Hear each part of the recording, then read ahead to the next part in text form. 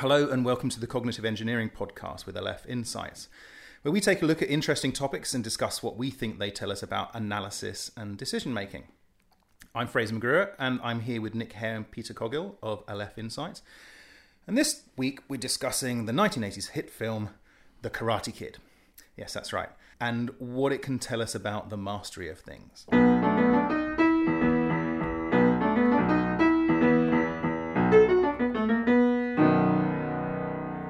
So, Peter, I know that Aleph... Actually, I'm going to start on something else, actually, because I think it could be quite slightly geeky to be into something like this. And just for the benefit of our listeners, can you tell us, Peter, about the T-shirt that you're wearing, please? Oh, I think I've got a T-shirt on. Nick, can you read it? It says, "I'm an engineer. To save time, let's just assume that I'm never wrong." I mean, do we really need to comment on this, or should we just keep going? Anything you want to say, Nick? No, that's very him, though. Okay, so the Karate Kid. Let's just start off. Can you tell me, Peter, what is your favourite scene from the Karate Kid?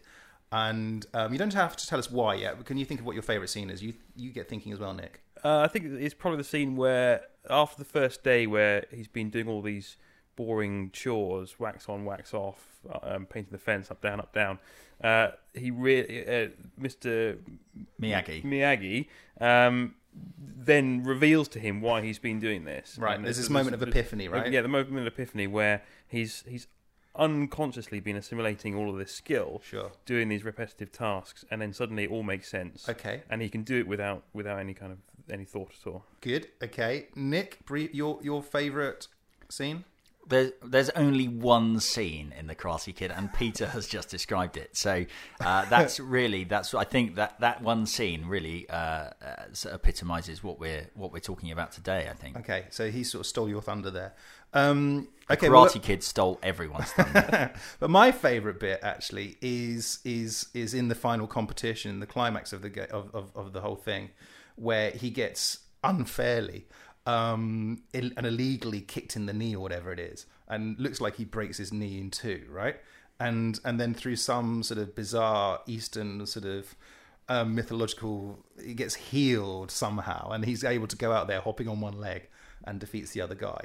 So that's my favourite bit, but I don't think that quite necessarily relates to what we want to talk about, which I think you were starting to talk about, Peter, which is we were talking about the moment that it sort of everything started to make sense. So can you use that as a springboard? Off you go. Yeah, well, I mean, I think Karate Kid is a really nice, accessible example of how people assimilate skills and how they learn things. So it's a very interesting part of psychology and learning science is how you assimilate new information and new skills and then be able to use that to make decisions or to form beliefs or to change your behaviours. And it's something that everybody does, and it's something that humans are exceptionally good at. It's sort of one of those things that really defines the human animal, is being able to sort of experience things, think about them, and then translate that into some sort of abstract form that can then be used elsewhere in other situations. But beyond the sort of individual level, I think there's a useful analogue with how businesses and organisations perform, and I don't really see a distinction between single humans and groups of humans in the way that they behave, and much of this big business in organisational consultancy and business consultancy, which is doing a very similar thing for businesses, but with a slightly more engineering focus. We take a business and we make it more profitable by changing parts of it, and part of that is reskilling the people within it. So you're changing the organisation's behaviours in much the same way as you're changing people. And you're sort of mentally patching their cognitive behaviours with training and information. Nice, and good tie into engineering there as well. And so, but can we take the analogy further? And could it be that an organisation is going, look, you're telling me to move this arm left and that one right and go up and down, but it's stupid. What for? I mean, can we take that analogy a little bit further, or is it always going to be the case going, look, we're going to teach you some stuff, or we're going to learn some stuff that's going to be really useful? I think it would it generally helps to know why you're doing something, to be sort of read into what the ultimate aim of the training is. But I don't think it's necessary. You know, that's part of the part of industrialization is breaking down tasks and things that people have to achieve into as simple steps as possible to try to eliminate error, try to improve throughput, and be able to sort of transfer those skills simply by, I don't know, the simplest example is like a checklist of things you have to do in order to complete a task. Okay. And I think that strikes a big problem that many people have with the sort of post-industrial era is being in jobs where they don't really know what they're there for, and they're just turning a handle every day, and they're not really, and they're a bit dislocated from the end result, from the you know, if I turn that handle slightly differently, it doesn't feel like it's having any effect on the overall success. Okay, but I know Nick wants to come in, but just before you do, but that just makes me think that, okay, so for the Karate Kid, it was good that he, you know, waxed on, waxed off, and actually had an ultimate benefit that was good for him. But in an industrial society, is that you might be that cog in the wheel, and okay, you might be doing, if you do improve that, it's better for the overall organisation, but it's not necessarily good for you because it's really tedious. Yeah, I think we can say that, well, you'll keep your job, or yeah, you know. I think it's on an individual level. Feedback is often much more immediate and visceral. And certainly for the Karate Kid, if he wasn't good, he'd get punched in the face. So you know, he's got a very real and obvious incentive to do things, but also the feedback is immediate. So he knows whether or not he did something right, because it will. Okay, I think actually, so we'll come on to Nick, but I think we should probably treat it as just good for the film, right? It was a nice little narrative arc, and that he didn't know what he was doing this for. So, well, that's actually, I mean, that's the question. So the Miyagi method, which has probably been trademarked by a consultant somewhere, is obviously not to reveal the point of why he's doing what he's doing. Yeah. Now the question is actually, would it have been better if he had known? And we're stepping way beyond what we're told in the film here, and pointlessly speculating, which is that's always fun. But there are findings from sports science in which trying to get people to think about what they're doing makes them worse at it. And it's quite well documented that, you know, if you take, for example, a golf champ, and you ask them to describe what they're doing when they're about to take a putt. You know, what are they thinking about? Where are their eyes? Where are their legs? It totally throws them, and they can't perform as well.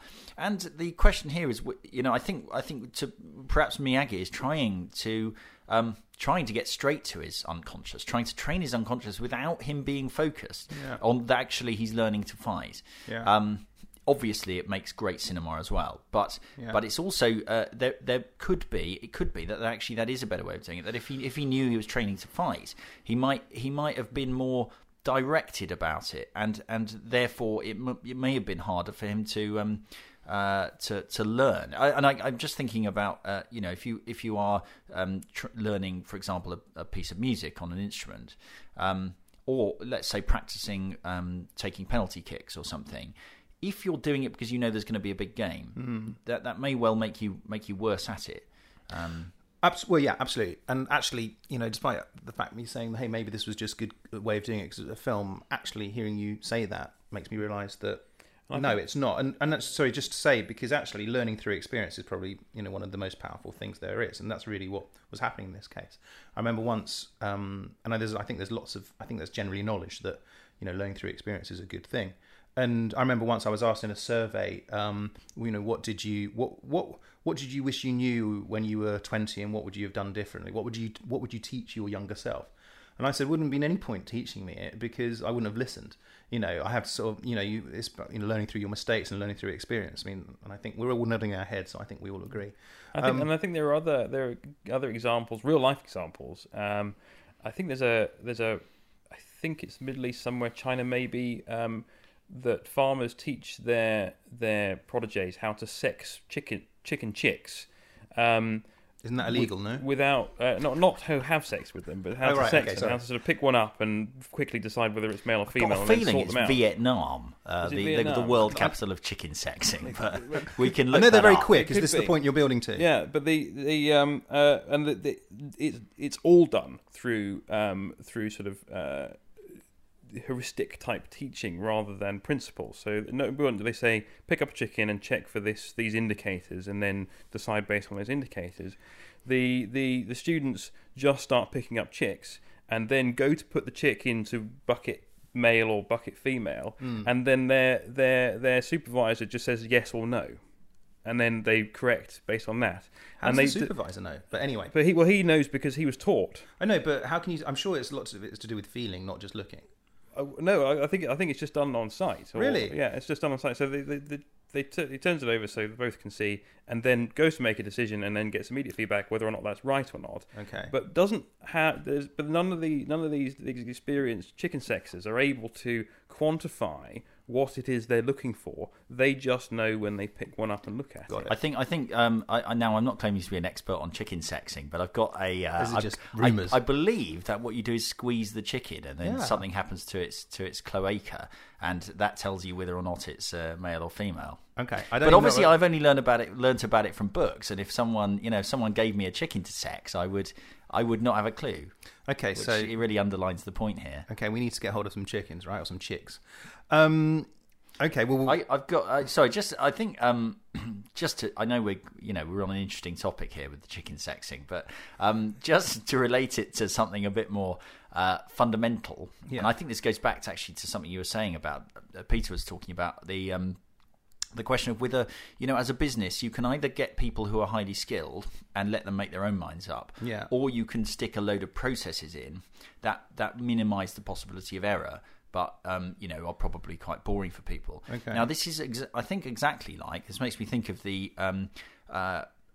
difference between of the trade-off in evolution, as well as lots of other things, between hard wiring and learning. Okay. And humans are very have got a lot of learning software, which actually hinders them. I mean, as you'd expect, it hinders them early on, which is why children take a year or 2 years to learn to walk, whereas animals can just do it within 5 minutes because they have hard wiring for walking.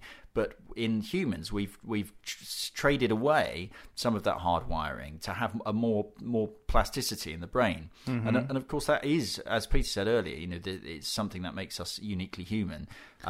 That plasticity it means that we can end up doing things which have absolutely no analogy in the sort of the evolutionary environment. So we can do things like play the violin. Yeah. It's not something we evolved to do.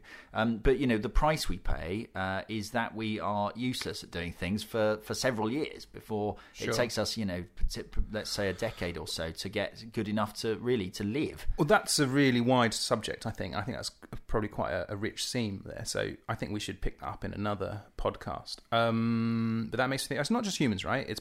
I think primates in general are good for that kind of thing, but maybe humans all the more so than other primates, because I know that, for example, chimpanzees have kind of got this semi-hard wiring as well. Anyway, and I'm sure there's probably other animals beyond primates. I don't know. Okay, but look, we've drifted away from the Karate Kid. We've already talked about one thing there. We're fairly close to, we haven't got much time left. What else? Anything else brilliant we can sort of take away from the Karate Kid? Well, to bring it back to sort of what we do, I think that analysis and decision making are in the class of things you can get better at through training and learning and practice with feedback. So I think I just wanted to bring that up because previous work and previous organisations I worked for, often decision makers are sort of held up as the kind of the fighter pilots of the profession. They're born with some kind of gift about being able to make the call and make good decisions. But actually, I think that's just mainly luck. They happen to have had a good string of good decisions, which mean that they rise through the ranks and get senior positions. And if their luck continues, then they're great. But actually, being rational, making good decisions, and collecting and using the information to form beliefs to make those decisions is something that can be practiced. It can be can be developed. Mm-hmm. Like I say, often we sort of come back to this, as I mentioned previously, this sort of, I think we should have a sort of new tagline for our podcast, which is, and to borrow something from the Buddha, which is Aleph Insights, the truth about the way things really are. Nick, anything else? Any other Karate Kid? No? What about, I think there are things like, I should have referred to this on a great quote. First learn stand, then learn fly. Nature rule. Daniel San, not mine, which I think is quite a good one. And I think it's also not about trying. Yeah, do or do not. There is no try, which is quite a nice one. It's always bothered me that because it's not a very reliable guide to learning stuff. It actually reminds me a bit of the problem with magic in Harry Potter. Right. If you look at the way that magic appears in good fantasy fiction. Okay. If you look at something like Lord of the Rings or Game of Thrones, the magic is very, very sparing, and it's not clear what people are doing when they're summoning magic, and you're meant to kind of assume it's either very, very difficult or very costly in some way. Okay. The problem with Harry Potter is that it's really not clear what they're doing when they're learning to cast. What makes Neville worse at casting spells than Hermione? I've got no idea. They're both doing the same set of actions, but one of them is good at casting spells and one isn't. Now that's the problem with do or do not. It doesn't really get you very far. What if you can't do? No, but hold on. That's if you're just taking it as a point. Look at what can we learn, or how can our learning be improved, right? I actually want to see. I would love someone. I'd like to see Mr. Miyagi and Yoda in a fist fight. Well, no, but Miyagi would just go, "Do not," I presume, or he would do one or the other, right? He wouldn't sort of sit around going, "Oh, should I fight this little green fellow or not?" He would just go, "No, I'm out of here." I mean, if Yoda wasn't allowed to use magic, I think it would be a toss-up. Actually, but hold on, is it magic? If you're a Jedi, I think it's a whole different thing. Is it magic or is it science? Yeah. Another topic for another. So podcast, on that sort of question, I think we should leave it. Well, look, suffice to say, wax on, wax off. Don't forget to breathe. Very important. That is the advice from Aleph Insights. Thank you, Nick. Thank you, Peter Coghill, from Aleph Insights. We'll leave it there and until the next episode. Thanks and goodbye.